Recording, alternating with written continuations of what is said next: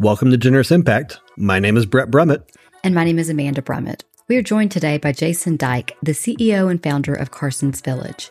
In this episode, you'll hear how through his own loss and the support of his village, Jason and the team now serves others in times of unexpected loss.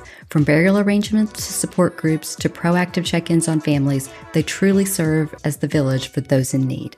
Well, Jason, thank you so much for being here with us today. We really appreciate you taking the time to be on Generous Impact. Well, I'm happy to be here. Thank you for the invite.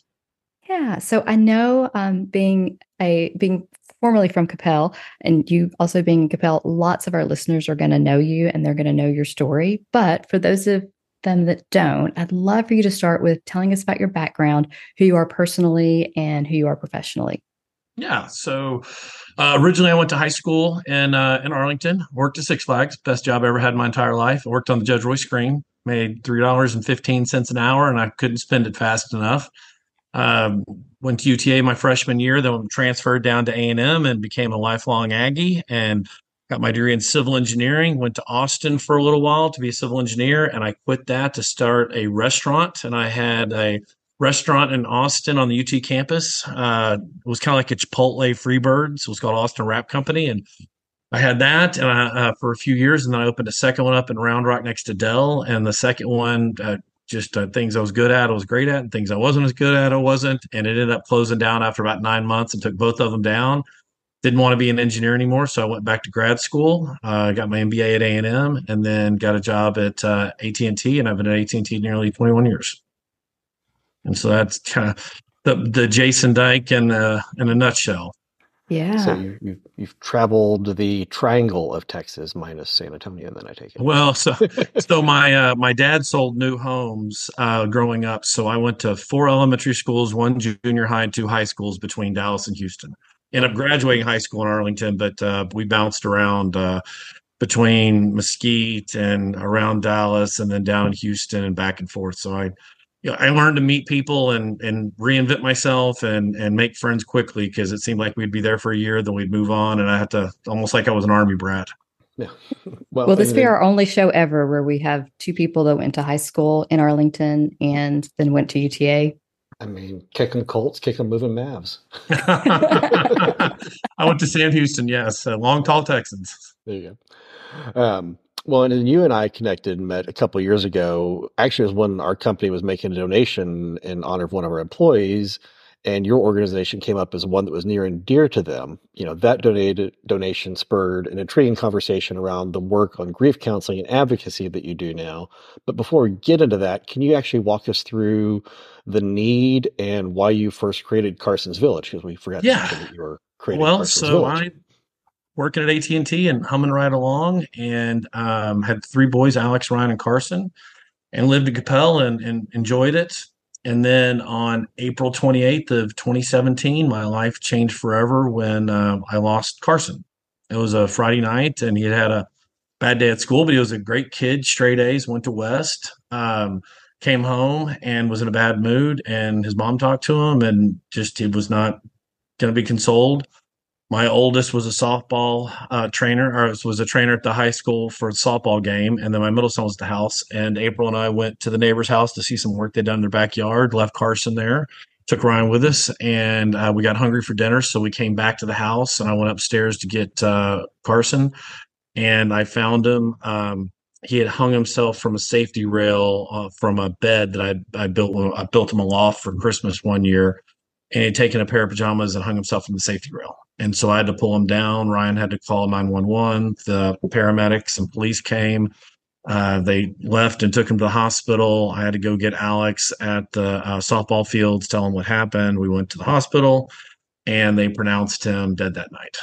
And I hadn't planned my own funeral, much less my son's funeral, and I didn't know what to do or where to go. And so we left the hospital that night and called April's family and called my family, and then we called our bus family. And I called our bus family because I've got a group of friends that went to Texas A&M with, and we own a Texas A&M shuttle bus together.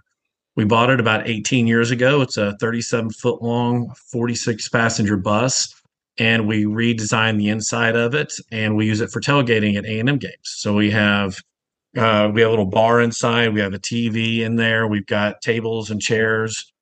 And we used it, like I said, tailgating A&M games. And we've known these folks for 30 years. And our kids have all grown up together. And when we told them about Carson, they came in town and just took care of us. And we were very fortunate to have the our bus family come in town, the community. I'm tied to the community. I did a lot of volunteer work in Capel, great work relationships, and we just had a lot of support. And I realized how fortunate we were to have all that and have people that came in town and supported us and helped us walk through that whole process. Wow. So you truly had a village. We had a village. We had a village that Yeah. helped us through there. Wow. Well, what a devastating thing to experience, whether you have a village or not. But it sounds like from your experience, you were able to see that not everybody has that village to take care of them, and that you guys use that to create an amazing organization where you jump in and help families that experience sudden loss of a loved one, and it's all free. So, can you walk us through what all Carson's Village does? Yeah. Well, so when we were going through that process for my family, we didn't know where to go or what to do. And a friend is the one that found Rolling Oaks for us. And so we went out and met with Rolling Oaks staff, and they were very nice. But, as with any funeral home, there are things that they can sell you. And at one point, they asked if I wanted to buy a bunch of flowers go on top of the casket. And I literally thought, I need to buy these flowers because I don't want someone to think I didn't love my son. But I had a friend there, and the friend said, "Well, instead of putting the flags on the casket, we'll put an A&M flag on the casket instead." And that meant more to me than a bunch of dumb flowers ever would have. And it just made me realize that the need and the services that my friends were giving to me that I wanted to pay forward. And so after the funeral, I did what everybody does. I went to the Google to see if there was an organization that helped families with all the things that I had help with, and I couldn't find one. And so I decided I'd owned some businesses in the past. I knew how to run a business, and I thought, what, I can start something and pay forward the generosity that was given to me and my family. And so Carson passed on April 28th of 2017. By June 27th, I had my 501c3, so less than 2 months. I pitched the idea to the hospital that they took Carson to that night, and they loved it. I spent the rest of the year getting everything set up. And through a connection to the Capel Police Department, we had our first family referred to us in January of 2018. And so what we did originally, we were just helping families from passing to the funeral. And it was kind of, now looking back, a little silly, but I imagined but sitting in the living room and holding their hands, and we had like sign up sheets, and we had little stickers for lasagna, so you knew what people brought. But after we started getting 7, 8, 9, 10 calls from Dallas, Fort Worth, all around, and in some parts of town that were not safe, I realized that I can't send advocates in all over the U.S. trying to help people, that it needed to be more virtual. So we adjusted the business model and we started helping people virtually. And originally it was passing to the funeral. And then we realized it was just kind of weird to say, all right, goodbye, see you later. Because that's when the work really needs to start to help them reach their new normal. So we started our continuing support. And so our continuing support, every family that finishes our direct support gets a follow-up service. And so kind of to start from the beginning of their journey, when they're referred to us, we help them first find a funeral home that meets their emotional and financial needs. We help them find resources to help pay for it if we can in certain situations. Now, we're not funded to pay for funerals, and there's not a lot of money out there, but in certain situations there is some. So we'll help them with that. And then once we figure out where they're going and how they're paying for it, then we can start talking to them about, are there kids in the house? Who else needs help? What's going on? And we can really kind of dig in.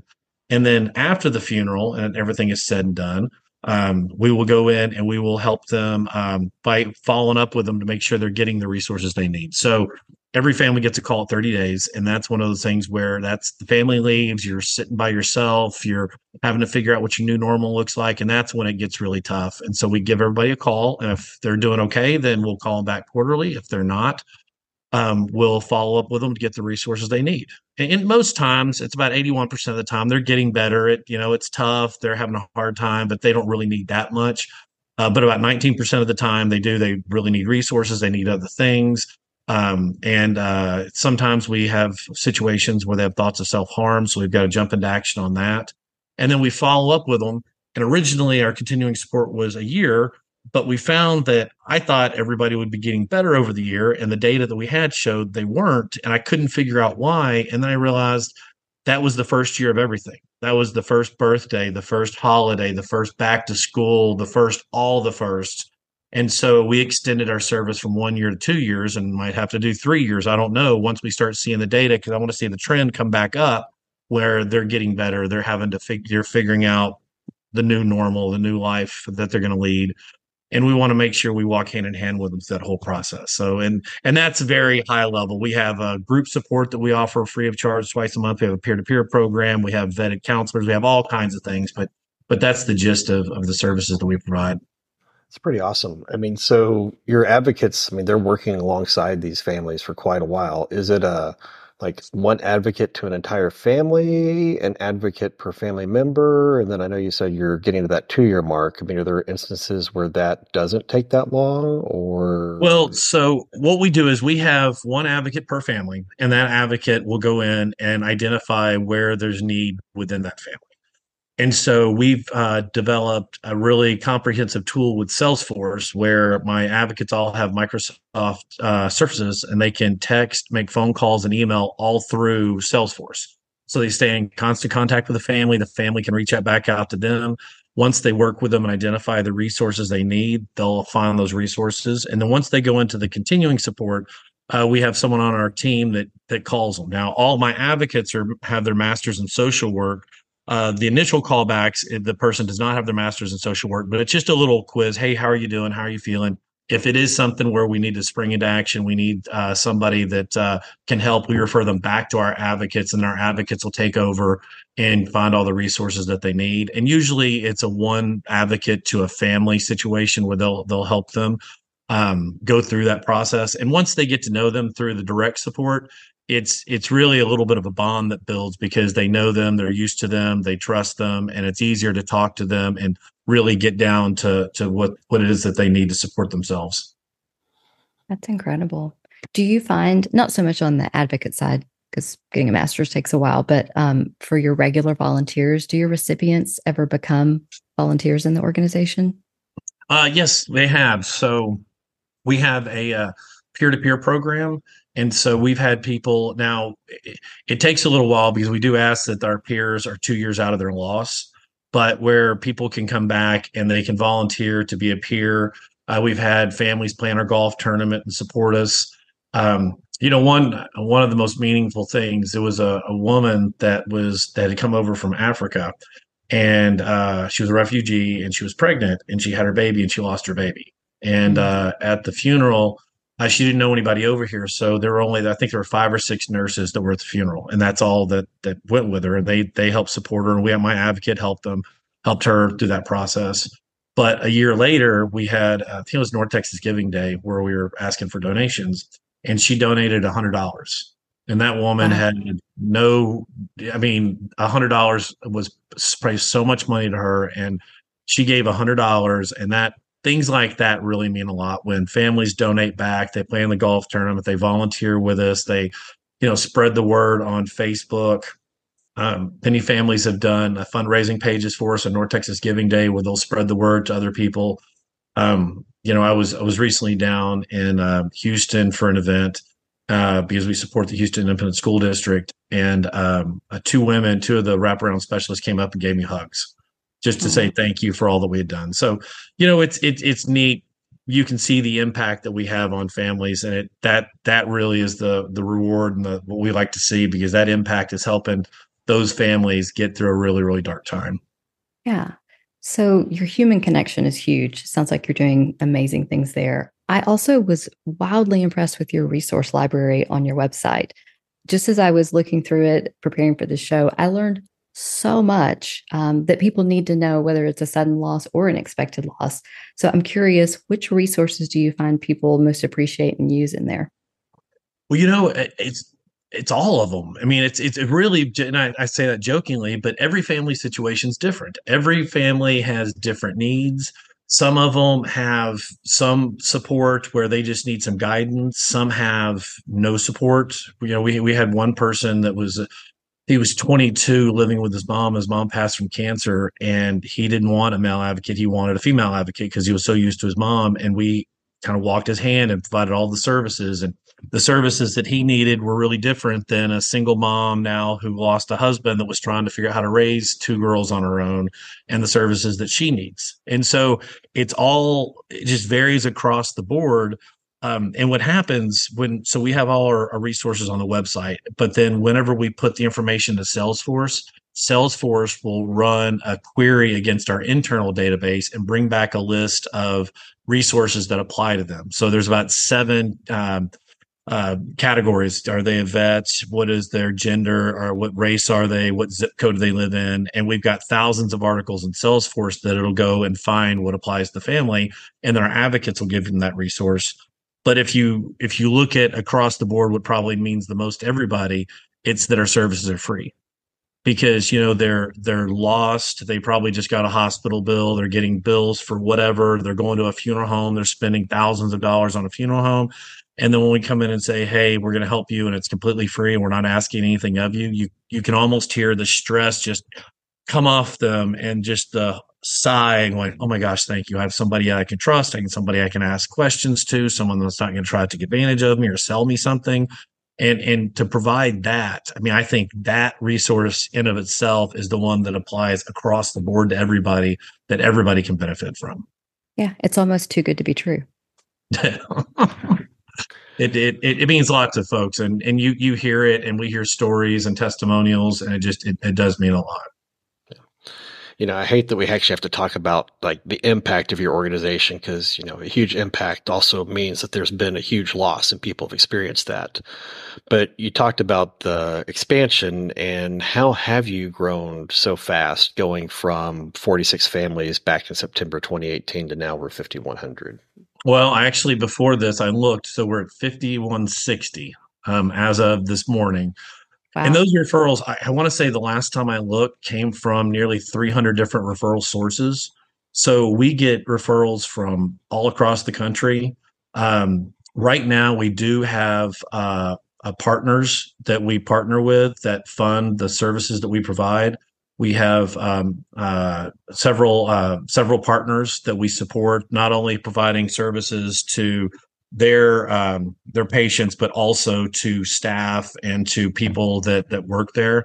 And so it's really the expansion that we were really looking towards is those partnerships, because those are what's funding all the work that we do. Because I don't ever want to charge a family for anything we do, but at the same time, nonprofit is not something that doesn't require money. It's like an organization, any organization you run, a nonprofit has payroll, has internal expenses, has a structure. We have Salesforce. Salesforce is not free to us, but that's the backbone of what we do. So we're always looking for opportunities to make partners and to expand our services. But at the same time, we do have, like I said, 5,100, 5,160 families that have called us asking for help from all across the country. We've had the military. We're listed on the Red Cross's national website. We did a lot of work with New York City during the pandemic. We've got great relationships with many hospital chains across the U.S. It really varies it varies greatly in terms of the types of partnerships we have, but we're always looking to make new partners. Yeah. And you mentioned that you've expanded into the bereavement programs for the schools and hospitals, and as part of that expansion, can you tell us specifically about those programs? Well, so what we do is, and specifically when it comes to hospitals, once a patient passes, the family leaves, and then they're kind of on their own to figure it out. So what we've done is partnered with hospitals to be an extension of their bereavement program to make sure that connection is still there, so that there's a relationship between the family and the hospital going forward. Because as with any organization, you've got customers and you want to stay in contact with those customers, and hospitals are no different. And so they're looking to make sure they provide as much support as they can to families in those situations as they can. And that's where we've brought some value to the table to provide services to those organizations. That's incredible. So, Jason, one thing I was wondering about, you're a civil engineer, you have an MBA, you have a 20 plus career with AT&T. which I assume is not your typical nonprofit leader No, profile. no. How does that change the lens through which you approach nonprofit management? Well, I've owned businesses before and I've been in corporate America before. So all that came natural to me. The nonprofit side was a little different. And that is, while it is 80% a company, like a for-profit company, you do have a board of directors that you have to work with. You've got funding where you have to go apply to grants. I mean, it's a different funding model. So there are different things that a nonprofit has to deal with that a for-profit doesn't. Especially for us, we're not selling our services. So, well, we are in a little bit, but not to our direct clients. So that has been a little different. But I've got a great board. Currently, my board chair is Jennifer Barkowski. She's the CEO of Girl Scouts of Northeast Texas, and she's got her entire career has been in nonprofit, and so she's been a great guide. I've had mentors that mentored me through this whole process, and then at the same time, I've started giving back and mentoring smaller nonprofits, just like I was mentored to kind of pay it forward a little bit. So you tend to learn as you go, and the mistakes you make end up kind of costing you a little bit, but that's part of growing and learning and building a business. And you've got to, I learned too, you like any business, you can't be rigid in what you think your business model is. You've got to get in there and try the first version, and it's going to be 1.5 and 2 and 2.5 and 3 before you figure out what it is, and you've got to be open to that. And I think that my experiences in the past have allowed me to be open to ebbing and flowing while staying true to our original mission. How we deliver that mission and how we deliver our services has changed a little bit. We're not sitting in the living room like I originally envisioned, but we're having a much bigger impact than I ever would have if I said I had to stay in the living room. And so my experiences have really all culminated into this opportunity. And, I hope that, we go beyond 10,000 to 20,000 to 50,000 to 100,000. I hope we continue to do good in the world. Unfortunately, the service is needed. And we're happy to be there for families when they need us. In paying it forward and doing all that and mentoring, you also do still just simply volunteer with other organizations like the Capel Education Foundation. So what keeps you going to keep doing that, and what drives that passion for helping the community in so many different ways? Well, I like to be involved. I like to be there. Even for Carson's Village, I still haven't gotten a paycheck out of Carson's Village. I've gotten probably a dozen free lunches out of it, maybe, for all that I put back into it. Maybe one day that'll change, but yeah. So I'm still volunteering for Carson's Village. I volunteer for the Capel Education Foundation board, which I thoroughly enjoy because it's part of the Capel community. I've done volunteer days through AT&T before, and it's fun to give back to the community and be a part of that. So it's something I've always done. When I was in college, I was in a organization called Alpha Phi Omega. It's a co-ed service organization that's an offshoot of the Boy Scouts. It's got Greek letters, but it's not really Greek. And all the people that we owned the bus with were in Alpha Phi Omega. And so we did service projects. So all through college, I just did service projects. We would do Adopt a Beach and Adopt a Highway and re-roofing elderly homes and, Meals on Wheels and all those things. And I enjoyed it back then, and I continue to enjoy it. I like giving of my time. We're glad that you do. Also, if I ever make it to Kyle Field, I want to see this bus, by the way. You're more than welcome. Actually, as it turns out right now, it's in the shop. So we're hoping to have it ready for this weekend. So we'll see what happens. We had a little hitch in our giddy up. So we're trying to get that fixed right now. Good But to know. it's good. It's a 1982 Thomas. So she's got a few years and a few miles on her. Very cool. Well, as we start to wrap up, Jason, what is next for Carson's Village? Well, honestly, continue to expand our partnerships. We're looking to continue to roll those out in Texas and throughout the country. We're always looking to get better and improve the resources that we can provide to our families. We're continuing adding things to our website, adding things into Salesforce, doing it better. I just recently had a local nonprofit that I actually mentored early on with emailed me asking me for resources. So, we're growing and we're a part of the community. And so I want to continue to grow the organization. I want to continue to help folks. And we've got some ideas on how we can expand our services that we're working on right now. But all that, takes money as we go through. So we're always looking to continue with our golf tournament, would be a part of North Texas Giving Day. There's a donation button on our website. So anybody listening, feel free to donate to help us, with our services, because everything we do is free to the families, like I had mentioned. And I don't ever want to change that. That's core to who we are and our mission. And I think that's a really important part of what we do. But to continue to expand our partnerships is what I'd like to focus in 2024, and that's part of our one of our major milestones. Nice. Now you're connected in the community. You're inspiring us and others. Where are you gaining your inspiration from today? I just think so. I went to West in Capel, and they were celebrating the Day of the Dead, and I didn't know they were doing that, and they had a picture of Carson, and I'd never written to Carson or done a note or anything, and I left a note of his picture, and I just said a few things, but one of them was, I think you'd be really proud of what we're doing, and Aww.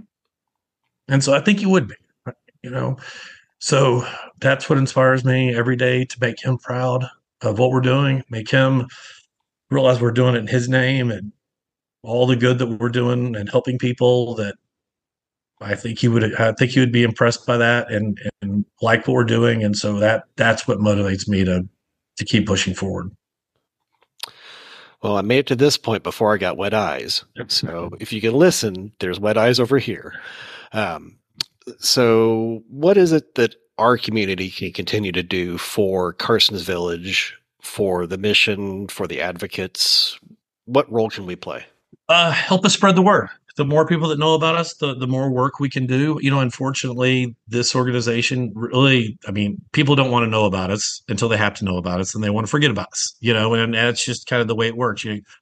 You go to a bookstore and you can get books on having babies and weddings and all these happy things in life. And there are not many books about sad things in life and death. And so people don't want to talk about it. And so while we try to have a more upbeat message, the more people that know about us, so that we can be top of mind when something does happen, the more people that we can help and the more people that we can touch.